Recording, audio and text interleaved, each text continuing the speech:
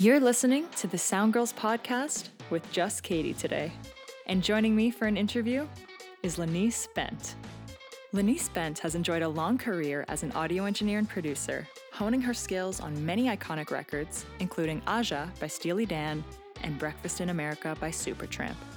She is the first female engineer to receive a platinum album for Blondie's Auto American, which includes the very first hit rap song with music, Rapture. Lanice is also a post-production audio professional, specializing in recording and editing Foley sound effects for many films and animated series, and has traveled the world for DreamWorks, supervising the foreign dialogue recording and producing the vocals for such animated features as Shrek, Spirit, Stallion of the Cimarron, and Shrek 2. She also archives and repairs audio, instructs, consults, and holds workshops for audio students and singer-songwriters. She is a long-standing member of many audio organizations, including the Audio Engineering Society, Sound Girls, and the Producers and Engineers wing of the Recording Academy. Though mostly working in digital recording formats, Lanice recently produced and engineered an all-analog recording with blues rock indie band Primal Kings, recording to 2-inch tape, mixing to half-inch, and cut to vinyl from tape. A AAA legacy quality production, recorded and mixed completely out of the box. To know more about Lanice Bent, visit lanicebent.com. Don't worry, this is totally edited. So that's the lovely for thing. that. Oh my God, I know. We're just having too much fun over here. We are. Yes, as we should. And Sound Girls always do. As Sound Girls always do. Oh man, it's I'm already having a blast, and I wish everyone could witness it. But now we're now we're in business mode. Me too. No laughing. No more laughing. fun. This is serious. Is very serious. This is audio. Sound Girls are extremely serious. Yeah. That's why you've been doing it so long, right? Because of all the little fun you have. I never have any fun. That's why I've been doing this for way before most of you were born. And that's for real. Okay, so I was spending the past couple hours listening to some interviews with you, and I was like, oh, they're asking everything I want to ask, but also, what a legend. Oh, well, you can ask anyway. Yeah, you don't mind? It's like, how does that feel? I don't mind. I don't always remember what I said. Okay, perfect. See, this is a good opportunity for you to oh, really? Well, but you said before you did this. This is going to be hard-hitting journalist. I'm about to call you on your answers. Yeah, well, sometimes I wish somebody would. You know? Oh my God. It's going to be me, little 26-year-old Katie, the student, the audacity. Oh, well, you know what? It's always a learning opportunity for everybody, including myself, Katie. So that's what I'm hearing. I love talking to women in audio who are just like, you're always learning, and it takes the pressure off. If you're really into it, you want to keep learning because it keeps evolving and changing, especially now. Things are so evolutionary and plastic in the sense that it's, quite movable. And what that allows also, the more you know, the more ways you can figure out how to do stuff. But it's fun to learn new stuff, I think. That was always your approach? Because sometimes I find it daunting. Well, not everything's a lot of fun to learn, but I love knowing how things work, whether I'm the one working them or not, because I can at least have an intelligent conversation with whoever I'm working with on my team about that thing. Right. Yeah. So have you actually found yourself in a position where you're like, I don't know how to articulate this because I don't know enough? Oh, gosh, all the time, especially working in a studio or in a post situation. And there's a lot of technology going on and there's a tech person there. And this was one issue that used to always drive me nuts is that I would need to know how to do something right now. And I didn't need to know the backstory. I didn't need to know all that stuff. And because time is money, time is money, time is money. Mm-hmm. And the tech would say, well, and start mansplaining to me and using, 5-syllable words and stuff. And I'd go, I already know you're smart. I already know you're really smart. You don't have to prove that to me. I need you to tell me in a way that I can understand. I'm not stupid, but I don't know how this works. You need to communicate with me right now. That's something that you will probably come up against, and at some point, Yeah. And just tell them, look, I already know you're smart. I can tell you know how to use great big words to describe something really simple. Just call it out like that. Well, that's what I've done. Like, how do they react? Do they go simple or are they mad? Well, yeah, and it wasn't because I'm a simpleton. It was like you're wasting everybody's time here by showing us how smart you are. I like that approach. I really respect that, and I guess listening to the videos of you today, some of the interviews, I get this sense that you're kind of a no bullshit gal, super driven. You keep busy. Well, again, it's because this is what I really love doing. And I don't really know what I would do if audio wasn't a part of my world. It's always been since I came out of the chute, I think, when I think back to when I was little tiny, I was always listening to the radio. I have older brothers and sisters, so they all had records and record collections and all of that. And in fact, I have a sister who's 16 years older than I am, so we run that gamut. So I got to hear all kinds of music, plus what my family listened to, my parents. And so I was always listening to music, always listening to the radio, but I was just so drawn to it. In fact, when little friends would come over after school, I would say, let's listen to this record and listen to this record and listen to this. I'm like 7 or 8 years old, and my mother gently one day said, maybe you would want to play a game or do something, because not everybody likes to, they don't like records as much as you do. And it was like, what? What do you mean? Yeah. Why not? What do you mean by that statement? Yeah. Yeah, really? Why wouldn't they want to listen to music? So it was like that. And then I was in orchestra, and we recorded when I was like 8, 9, and 10 years old in this Compton Youth Festival Orchestra. And we made records back then. And I had an older brother who worked at an electronics store, and he brings equipment home to fix. And I loved the smell of the tubes heating up and the solder and all. Those were the things I resonated with, and those were the things that I liked. So when you look back in your life, when you're at a certain point, or you're doing that career thing, or you've chosen a career path in relation to that, and then you go, oh, well, this makes perfect sense, doesn't it? It all lines up, and I think I'll do this when I grow up. And I'm still waiting to grow up. So I love that. Really, I mean, it does. I don't feel any different. I know I am, but I don't feel any different. And my enthusiasm and my passion for recording is well in place, as it always has been, thank goodness. And as a result, opportunities arise all the time. Just yesterday, somebody that I worked with many long years ago on a record found that 1/4-inch 2 tracks for those, and is getting them archived, and wants to do some remastering. And can I oversee that and produce that so we can release it? Yeah, this is a girl band from 1973.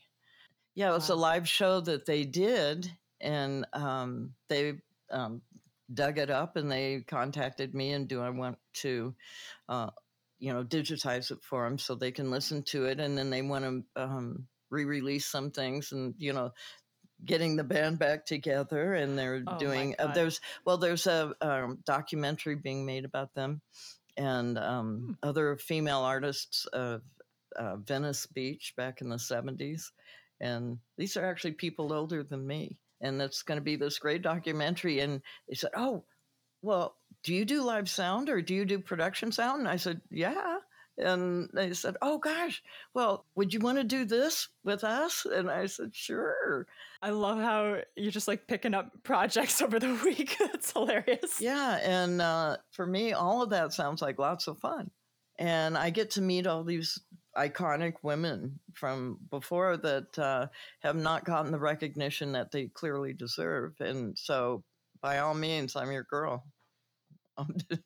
Please pick me. That's so cool. I'm really looking forward to that doc.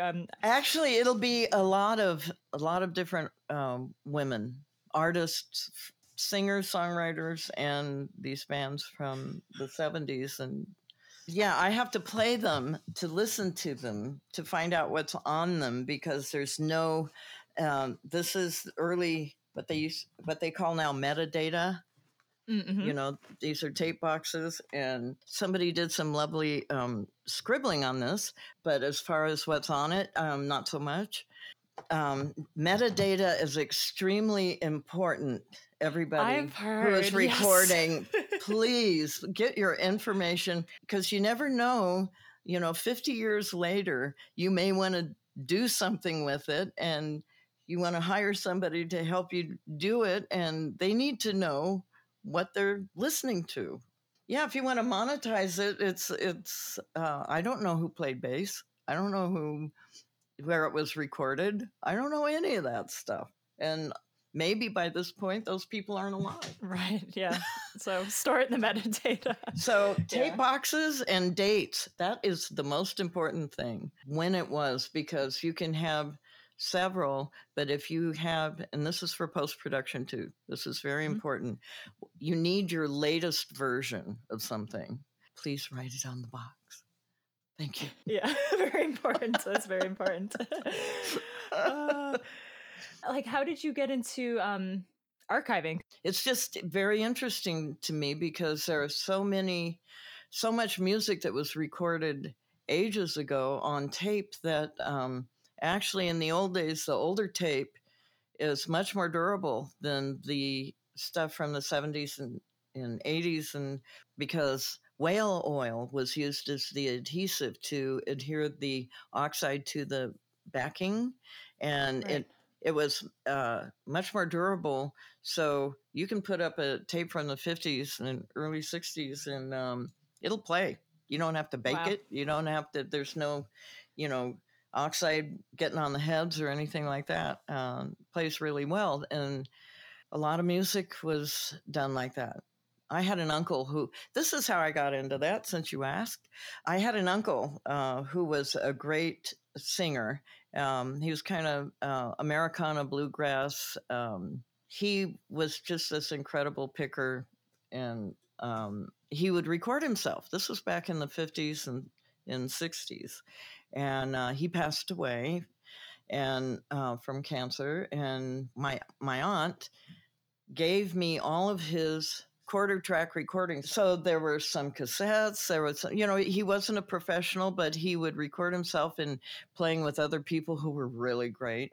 And so as a family gift, I ran it through Pro Tools, which back then was, I think it was 3.1. Way long time ago, and balanced everything, EQ'd things so they would have continuity. So I kind of mastered all of this stuff, and put out CDs to give to the family members for Christmas. Wow, that's a nice gift. That's very lovely. Yeah, and it was really wonderful, and I loved doing it. It was fun. Each recording had different pluses and minuses. Excuse the pun, the audio pun. And so you have to, that's the whole point of mastering, is to get a kind of a signature sound is what you want. So there's continuity throughout the entire CD. Yeah, that's so I guess you know how to master too, because you're an audio pro across the board. Well, you know what? I know enough to know to hire pros to do that. I do not master my own music at all, because that I've produced and engineered and worked on, I'm too close to it. I can't be objective about it. I need to hire somebody that all they do all day long is make hit records and master songs. And so they can take my record and they can tell what it needs to be radio ready now, because people still listen to radio. And I can pretend to make it sound good, but they know the delivery requirements to have it sound good in Spotify and Apple Music and Tidal and whatever. So a real mastering engineer, that's what they do, because they know that. They have their equipment chain that they have developed. And it's kind of like, sound engineers, we all have our own signature way of doing things. And somebody who wants to work with Chris Lord-Alge, it's because he likes to use SSLs and he has a particular sound in all of his stuff. And Sylvia Massey has her sound. Leslie Ann Jones has her sound. I have my sound, because that's what makes us happy. So that's what we put on it. And that's, of course, we want to capture the vision of the artist. And that's our job, is to interpret that, but also guide that as a producer. That's my job, is to interpret it emotionally and musically. And as an engineer, I interpret it technically. And I enjoy the combination of the two. Like, a lot of times there are some producers who don't want to push any buttons. And there's a lot of engineers who are very musical engineers, but they're not producers. They can't arrange vocals. They don't play an instrument or whatever, which I highly recommend. It will really enhance your audio recording skills if you can play a musical instrument and know how to speak the language, because hopefully you'll be working with real musicians, and that's an international language, and you say, well, go to the coda, or let's modulate this a half tone here, or a little more pianissimo here. I gotta catch up. I don't know these terms. Well, and they're easy to learn. Right. Get a ukulele, or get a keyboard, and start teaching yourself, basic chord progressions, so you can speak the language and you can also bring something to the table. My advice to people is that you don't necessarily want a hit career, you want a long career. So you have to make yourself worthy of that, so you can accept projects other than this one area that you thought you wanted to work in. When you start out, you don't have any real idea, most people, what all the options of audio are. The audio is so important to everything, especially to picture. You know what they say? Picture without sound is just surveillance. Oh, I haven't heard that, but I really like it. Isn't that fun? Well, it's true. Yeah. If Yeah. a movie without the sound and the music, and the sound design and getting the dialogue right so everybody can hear it and all that, the emotion that gets created through sound is absolutely essential. So you get this thing, and it's just production sound, and hopefully they captured the dialogue well, but that's about all production sound has to have. In TV, hopefully it can pick up more and you can use more of the production sound, but everything else is built in post. Yeah. Because also you have to do a foreign version of anything that you want to sell internationally, that you want to make more money on than just domestically. So they have to be able to take out that English language. But all the music and sound effects have to be in place. So that's called creating foreign M&E, music and effects track. Yeah, I know you found yourself doing that after doing music for a while, and then you kind of went to audio post. But you started with M&Es, right? For Disney movies or Disney productions. Well, I'd gone away from music for a while. I got sick. I got cancer, so I had to, quote unquote, by my doctors, quit your job or die. Harsh orders. Yeah. Yeah, it was. It was pretty intense back then, and that was after the Blondie record that I did. So here I'm going, yay! I'm moving up. I'm first platinum record, yay! And the day after I mastered it, I ended up going down to Mexico and checking into a cancer clinic, but I'm here to talk about it. So it was worth it. So I didn't work for about 8 years for a variety of reasons. I took a hiatus just to get away from everything, and literally I didn't even live here most of the time. I was down sailing boats in the Caribbean, taking boats around for people. Lovely. Yeah, that's very real, So I got well, and it was great. And then I came back and had to go to work. And the music business had changed dramatically as far as how much money you could make. And so many people I knew who had been making records had gone into post-production. So through the help of my colleagues, I've scored a really wonderful job starting out for a post house that did foreign music and effects tracks for Disney International. And they wanted to make the entire Disney cartoon catalog able to be dubbed in foreign languages. So that was my first gig. And what was cool about that was I had to deal with pulling out all the dialogue, and where the holes were, I had to fill it with optical noise, for one, because all those old films had this noise. So you put that in the holes. And then any sound effects that they had, that had to go in the hole.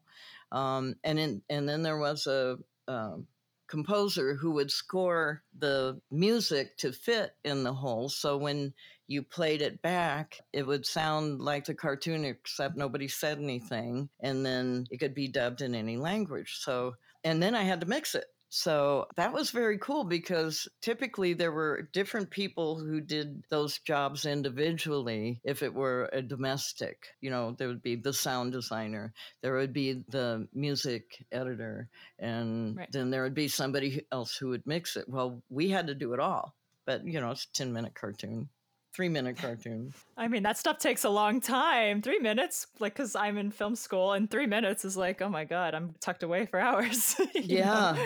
And it would be fun. You'd get to, if Minnie Mouse was crying and Mickey's going, don't cry, Minnie, don't cry, I would be Minnie Mouse. Boo! I would listen to what she did, and then I would copy it, emulate her with my voice, or any sound effects, like birds. Ha, ha, ha, ha.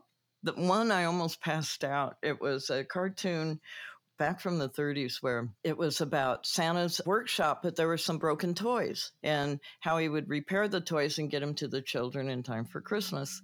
And in the old days, when you did an operation, they had this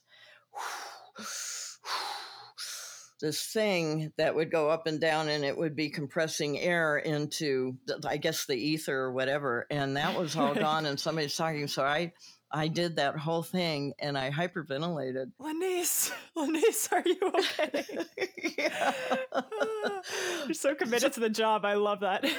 Well, it was fun. Oh, yeah. It sounds like a blast. Yeah, it was. That was my first post gig, and fortunately, and just evolved into more cartoon series and domestic, so it wasn't just foreign enemies. And I've worked on a ton of cartoon series, RoboCop and Street Sharks and Recess. And Recess was the one that stood out to me. I'm like, oh, iconic. Because of course I watched a ton of Recess. I loved working on Recess and Ghostbusters and Strawberry Shortcake. I did her. Oh, and I did a lot of Sailor Moon. Did you ever watch Sailor Moon? Of course. Any of those? Did a lot of Sailor Moon. Well, it's got to be pretty cool to have an aunt who's like, yeah, I worked on that. Like, I don't know, would that steal the magic? Like, people work on that? It doesn't just exist? Yeah.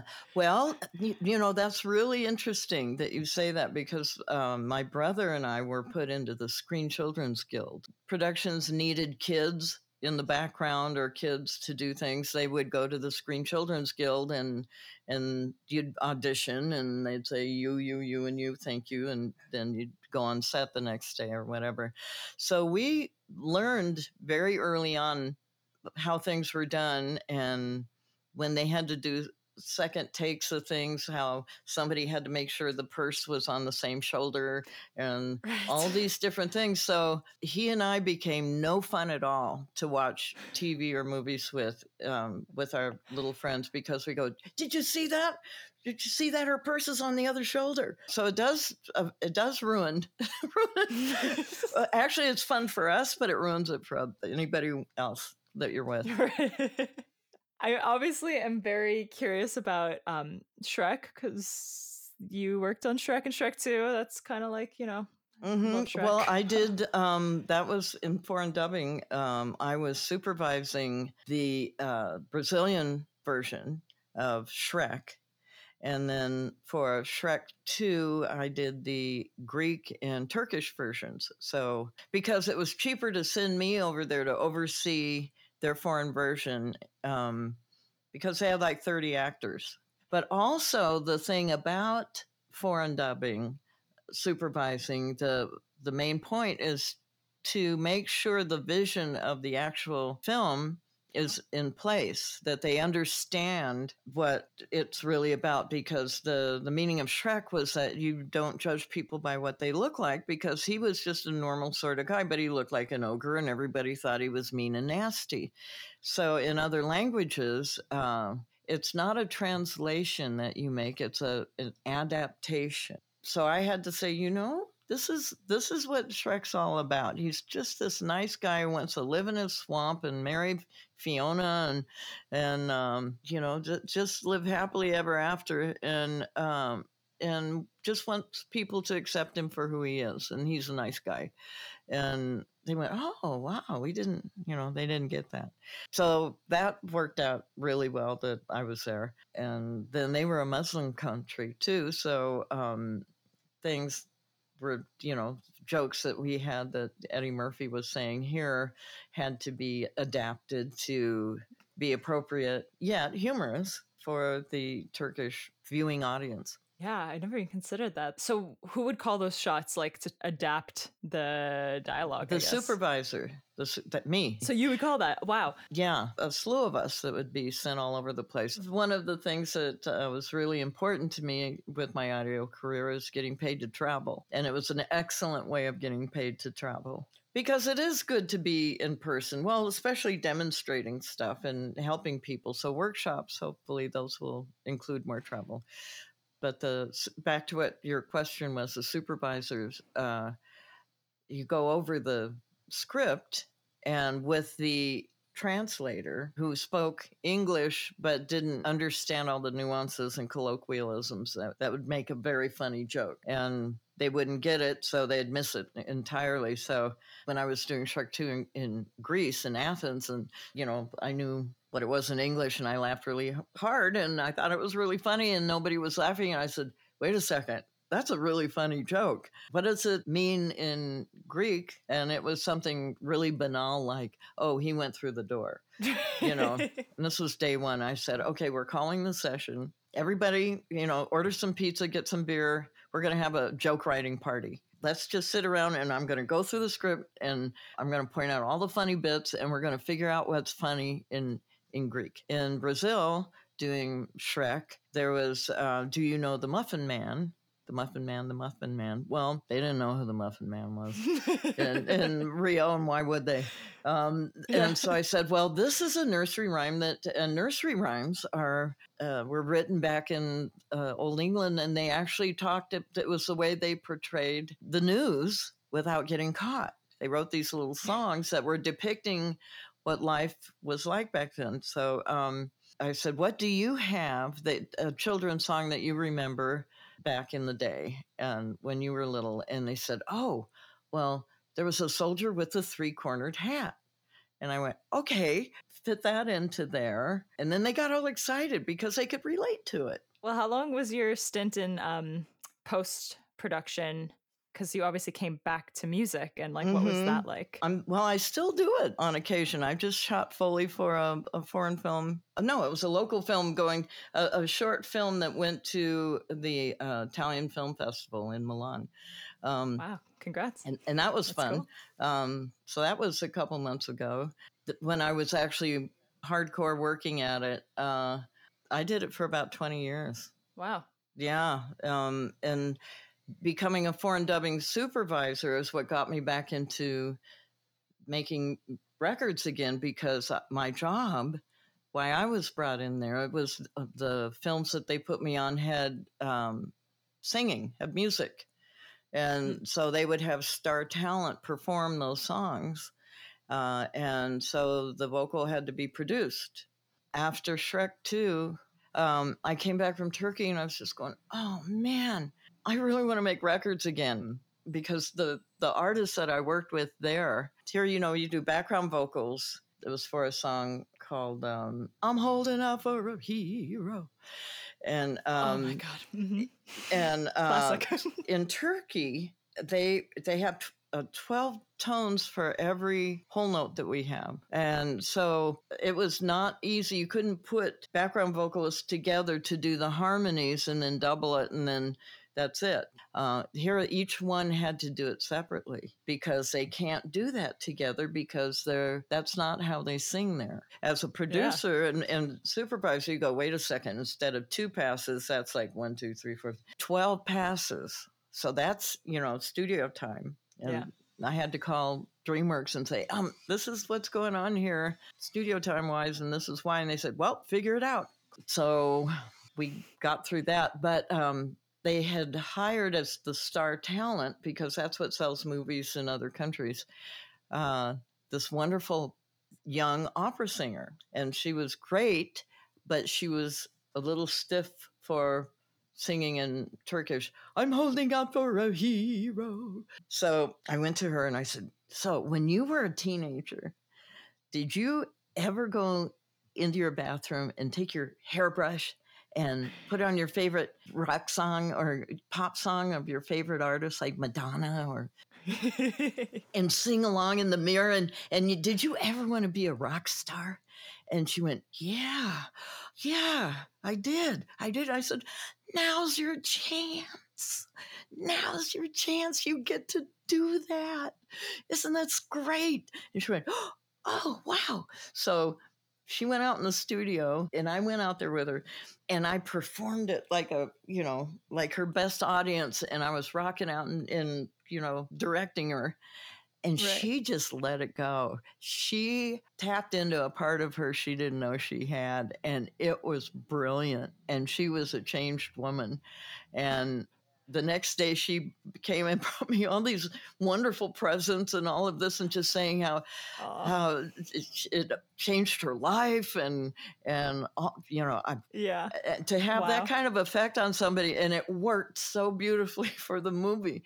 I went, man, I miss this. I really want to do this again. And so I get home, and the next day I get a phone call out of the blue for somebody I recorded, a great blues singer and R&B singer named Janova Magnus. And she was supposed to produce this blues record. And she had gotten nominated for a blues award and had to go to Memphis and do all this stuff. And she wasn't going to be able to do this record. Did I want to produce this blues record? And that's fateful. And engineer and produce this record. And I said, absolutely. You make a lot more money in post, I'm not going to lie, but creating and working with artists like that, I just love it so much that I make room for that. That's my happiest thing to do. However, I love all the other things, and they allow me to be able to afford to record music with independent artists that I really like. And it's got to make me happy. It's got to make them happy. And hopefully it'll make some money too. But that's just the bonus. Yeah. And I mean, that's our goal, is to be able to support ourselves by doing this thing that we love. And there are ways to do it that are changing all the time. So that's another reason to not just learn new technology, but learn the business end of it, especially as an independent. And the metadata is really important. So you get paid. They have to spell your name right. And with a name like Lanice Bent, they often think I get it wrong. And it's really hard to change it in, AllMusic or any of those sites. Once somebody puts it in there, it's really hard to change. So you've got to be diligent about giving them the right information. I feel like we're getting like unconventional advice, like not what I expected, but I love it. I dig it. This is very good. Well, that's, I figured this is some of the most valuable information you can get to succeed and to be able to navigate these waters of the audio industry, whether it's live sound, production sound, post-production, dialogue, recording, ADR, Foley. And I know I'm leaving out a gazillion other areas. It's a lot. It's a lot of areas. They all come with their own special requirements and issues and challenges and rewards. Yeah. So music is the one, though. Music is the one that sings to your heart. It does. It does. I'm, it's fun to do sound effects for cartoons and I worked on this show called Mad TV that was like Saturday Night Live, and it had these cartoons called Spy versus Spy. And especially with animation and gaming and all that, the one thing that really makes it relatable, besides a human voice, is human sound effects, Foley. So in Spy versus Spy, when it's comedy, timing is really important. So my two Foley artists, the guys would be out there and doing it, faking an explosion or doing weird noises because somebody always blew up, They would do it and it would sound correct, but I wouldn't laugh because I was, mixing it. I was recording it. But then they would do it and I would just fall off my chair laughing because the timing was just perfect. Well, yeah, comedy is timing, right? It's crazy because I think you must transfer like your musicality. You seem to have a very good comedic sense because you hosted a comedic writing party in, Well, I know what makes me laugh, and I like to laugh. But the timing is really important. And that's the other thing I want to impress upon people, that audio is not just visual, where you're looking at your Pro Tools or, Logic session, any of these sessions, and they don't completely line up. Please listen. Please don't make it just looking at your screen and lining everything up, because you don't want it perfect, but you do want it right. You want to sell that song. You want to sell that groove. You want to sell that cartoon. And it may not always be perfectly lined up. But if it sounds funny, or if it gets an emotional response, or is slightly out of tune, like a blue note, don't melodyne everybody. Sometimes they meant to swing, Please use your ears. They're use your ears in audio. Imagine that. Isn't it crazy that I even feel like I need to say that? It kills me because, and you can't blame people from looking at the screen all the time, but please listen, and sometimes just don't look at the screen. Just feel it. Just feel that vibe. And I guess because I started out without a screen. Right. We didn't have that. All we had was our ears and our vibe. Trust your gut. There's a wonderful word that Piper Payne used in an article in Tape Op magazine, that it was just, I want to needle point it or etch it in stone. It's called listening. It's when you listen somatically. And what that means is you're listening with your entire body. And because that's what I do when people say, wow, I really like how you got that sound on this. And, what were your settings or what? I don't know. I just know when that bass sounded right there. I got the dial in the right sound, or moved the mic around, or changed the direct box, or used a different compressor, or, less compression or whatever. All I know is that I get this sensation in my body that, that's it. That's right. Different parts of the body, we're receptors. We are frequency responsive. And, and we hear with our entire body, not just our ears. I like this approach. It's making me feel something in my body. I got goosebumps. There you go. I love that. Yeah, it's true. When you do get goosebumps, when something just sounds right, and it doesn't mean it's perfect. Most of the time, it doesn't mean it's perfect. It just sounds right. And if sounding right happens to be perfect, well, that's okay too. But you want it to sound right.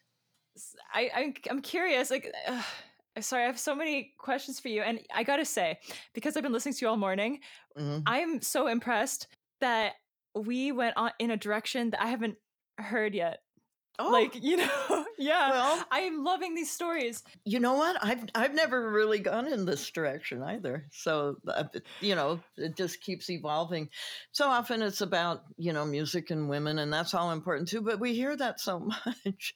And I think it's important to broaden people's scopes as to what you can do with sound and how every one of these things that I've been talking about, I can still do. And I still do when I can. But because I can do a variety of things, I have a very full, rich, career. Yeah. How does that feel? Like, just, I don't know, being someone people consider like a legend. I don't know. How does that feel? I don't think like that because because there's so many really good, because my community is people who do what I do. I was fortunate when I started at the Village, and I know you heard this, there were eventually 4 women assistant engineers there. There were 2 guys and 4 women, and 1 female maintenance engineer. Wendy Bluth. She was fabulous, but and the funny thing that we all had in common, one thing that we all enjoyed was cars and classic cars. And and it was just the funniest thing. That was just part of our, thing that we had in common. And fun thing to do was to go to the car show every year at the convention center together and look at cars and classic cars and new cars. And you can't do that with everybody. And that wasn't necessarily an audio thing, but I think it was consistent with how our engineering side and design side and just things like that. We had those things in common, and not just audio. And there wasn't a jealous bone in the bunch. If there was a project that was coming up that, all of us wanted, and the studio manager was the one who would assign you to whoever you were working with. But we would be just as happy for whoever got that gig. We were best friends all the way to the end. I'm the only one left. The other 3 have passed away due to cancer, different ones, and that was really tough because they were my best friends. But if one of us was up for a gig and the other one wanted it or whatever, whoever got it, we were just as happy for it. And usually it was quite often it'd be like, oh, thank God I didn't get on that project. That happened a few times where it was like, oh, phew, gosh, dodged that bullet. But anyway, so you just never know. I think right action is always taking place, whether you know it or not, and just go with it. And, if a door closes, a window opens, all those sort of things. There are reasons why things happen the way they do that we don't know about. And so other things can happen. Wow. It is really nice to hear you say this. I feel very inspired talking to you because I think your philosophy on life helps facilitate such a fruitful career and like a life of adventure. And I think it's so awesome. Well, thank you, Katie. Well, I have to agree with you on that. It has a lot to do with wanting to do this thing so much that you figure it out, but it's like a magnet. People can feel it, or they want to be a part of it. But, if whatever anybody is passionate about, that's always inspiring to somebody else. I can tell, I can imagine what it's like to, work with you in the studio. Because that story about the, singing with the hairbrush, I imagine you take that approach to the studio all the time to get people to get the energy, right? Like, and that's probably why you're so good at this. Oh, well, thank you. Reason. Well, thank you. Well, that has a lot to do with it. That's engineer producer's job, is to inspire and then capture. Right. And because that's it, it's all about the performance. And you can, once again, it can sound correct and it can look correct. But if there's no emotion there, or there's not that thing that makes you go, ooh, whoa, or gives you goosebumps and tears in your eyes. And I have to say, sound effects don't always or ever do that for me. But but music does. And that's what I got to kind of have in my life, goosebumps and tears in my eyes about something, or I'm not alive. Pinch me, pinch me. Yes, exactly. That's, I love that. Lanice, this has been so awesome. My face hurts from smiling, talking to you. Like, it's just been so great. Thank you. Katie. Thank you so much. My pleasure. Anytime. I'm just love talking about it and meeting you and being a part of Sound Girls and doing anything I can to facilitate whatever I can to help anybody move forward and understand what this career is about. It's hard to understand, but it gives me great joy, as you can tell. Definitely. And I just want to shout out the interview that you did with Sound Girls, the Living History Project, because I was listening to that and it was really awesome. It was really, really good. Thank you. So thank you. Well, I hope the whole point of doing this for me is to inspire others and to encourage others and empower others to know that if that's what you really want to do, you can do it. And, don't let anybody talk you out of it if that's what you really want to do. And at least try. And if you find out it doesn't work for you, that's okay. But at least you tried, and you found out on your own. Oh my God. Everything you said is really good. Thank you. Thank you for joining in and viewing this. And I hope you enjoyed yourself at least half as much as I did. And so great to meet you, Katie. And thank you. Power to Sound Girls.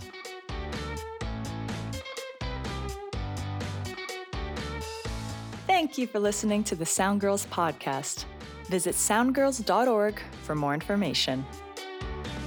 Looking for more audio-related podcasts to listen to? We're part of the Audio Podcast Alliance. Be sure to check out what our friends in the podcasting community have in store for you at audiopodcast.org.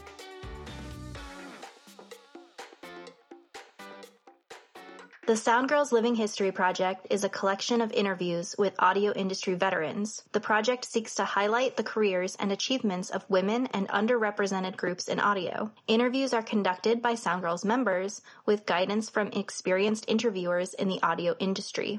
Interviews will be available publicly in our Living History Project and for educational use and research. Our latest episode of the Sound Girls Living History Project features Christina Milanusic interviewing Dr. Rebecca Mercury. Dr. Rebecca Mercury's life and career has been an eclectic mix of music and technology, with bachelor's degrees in classical guitar and computer science, master's degrees in science and engineering, and a PhD in computer and information systems. Dr. Mercury now, since 2005, provides a wide range of digital investigative and expert witness services for civil and criminal matters. I probably didn't even admit to this, but in fact, being small and the trash cans being very large, we had all our printouts would go into the trash cans. They would hide me in the trash can at the end of the day, and the doors would be locked. And then They'd check, the facilities people would check and make sure the room was locked. And then I would emerge from the trash can, open the doors to the building and let my friends in. And we would just basically keep the computer running and program for hours more. We never got caught. We just kept programming well into the night, even in those days. And we just loved it. It was just so fantastic. You can find the Living History Project on the Sound Girls YouTube page, youtube.com/soundgirls.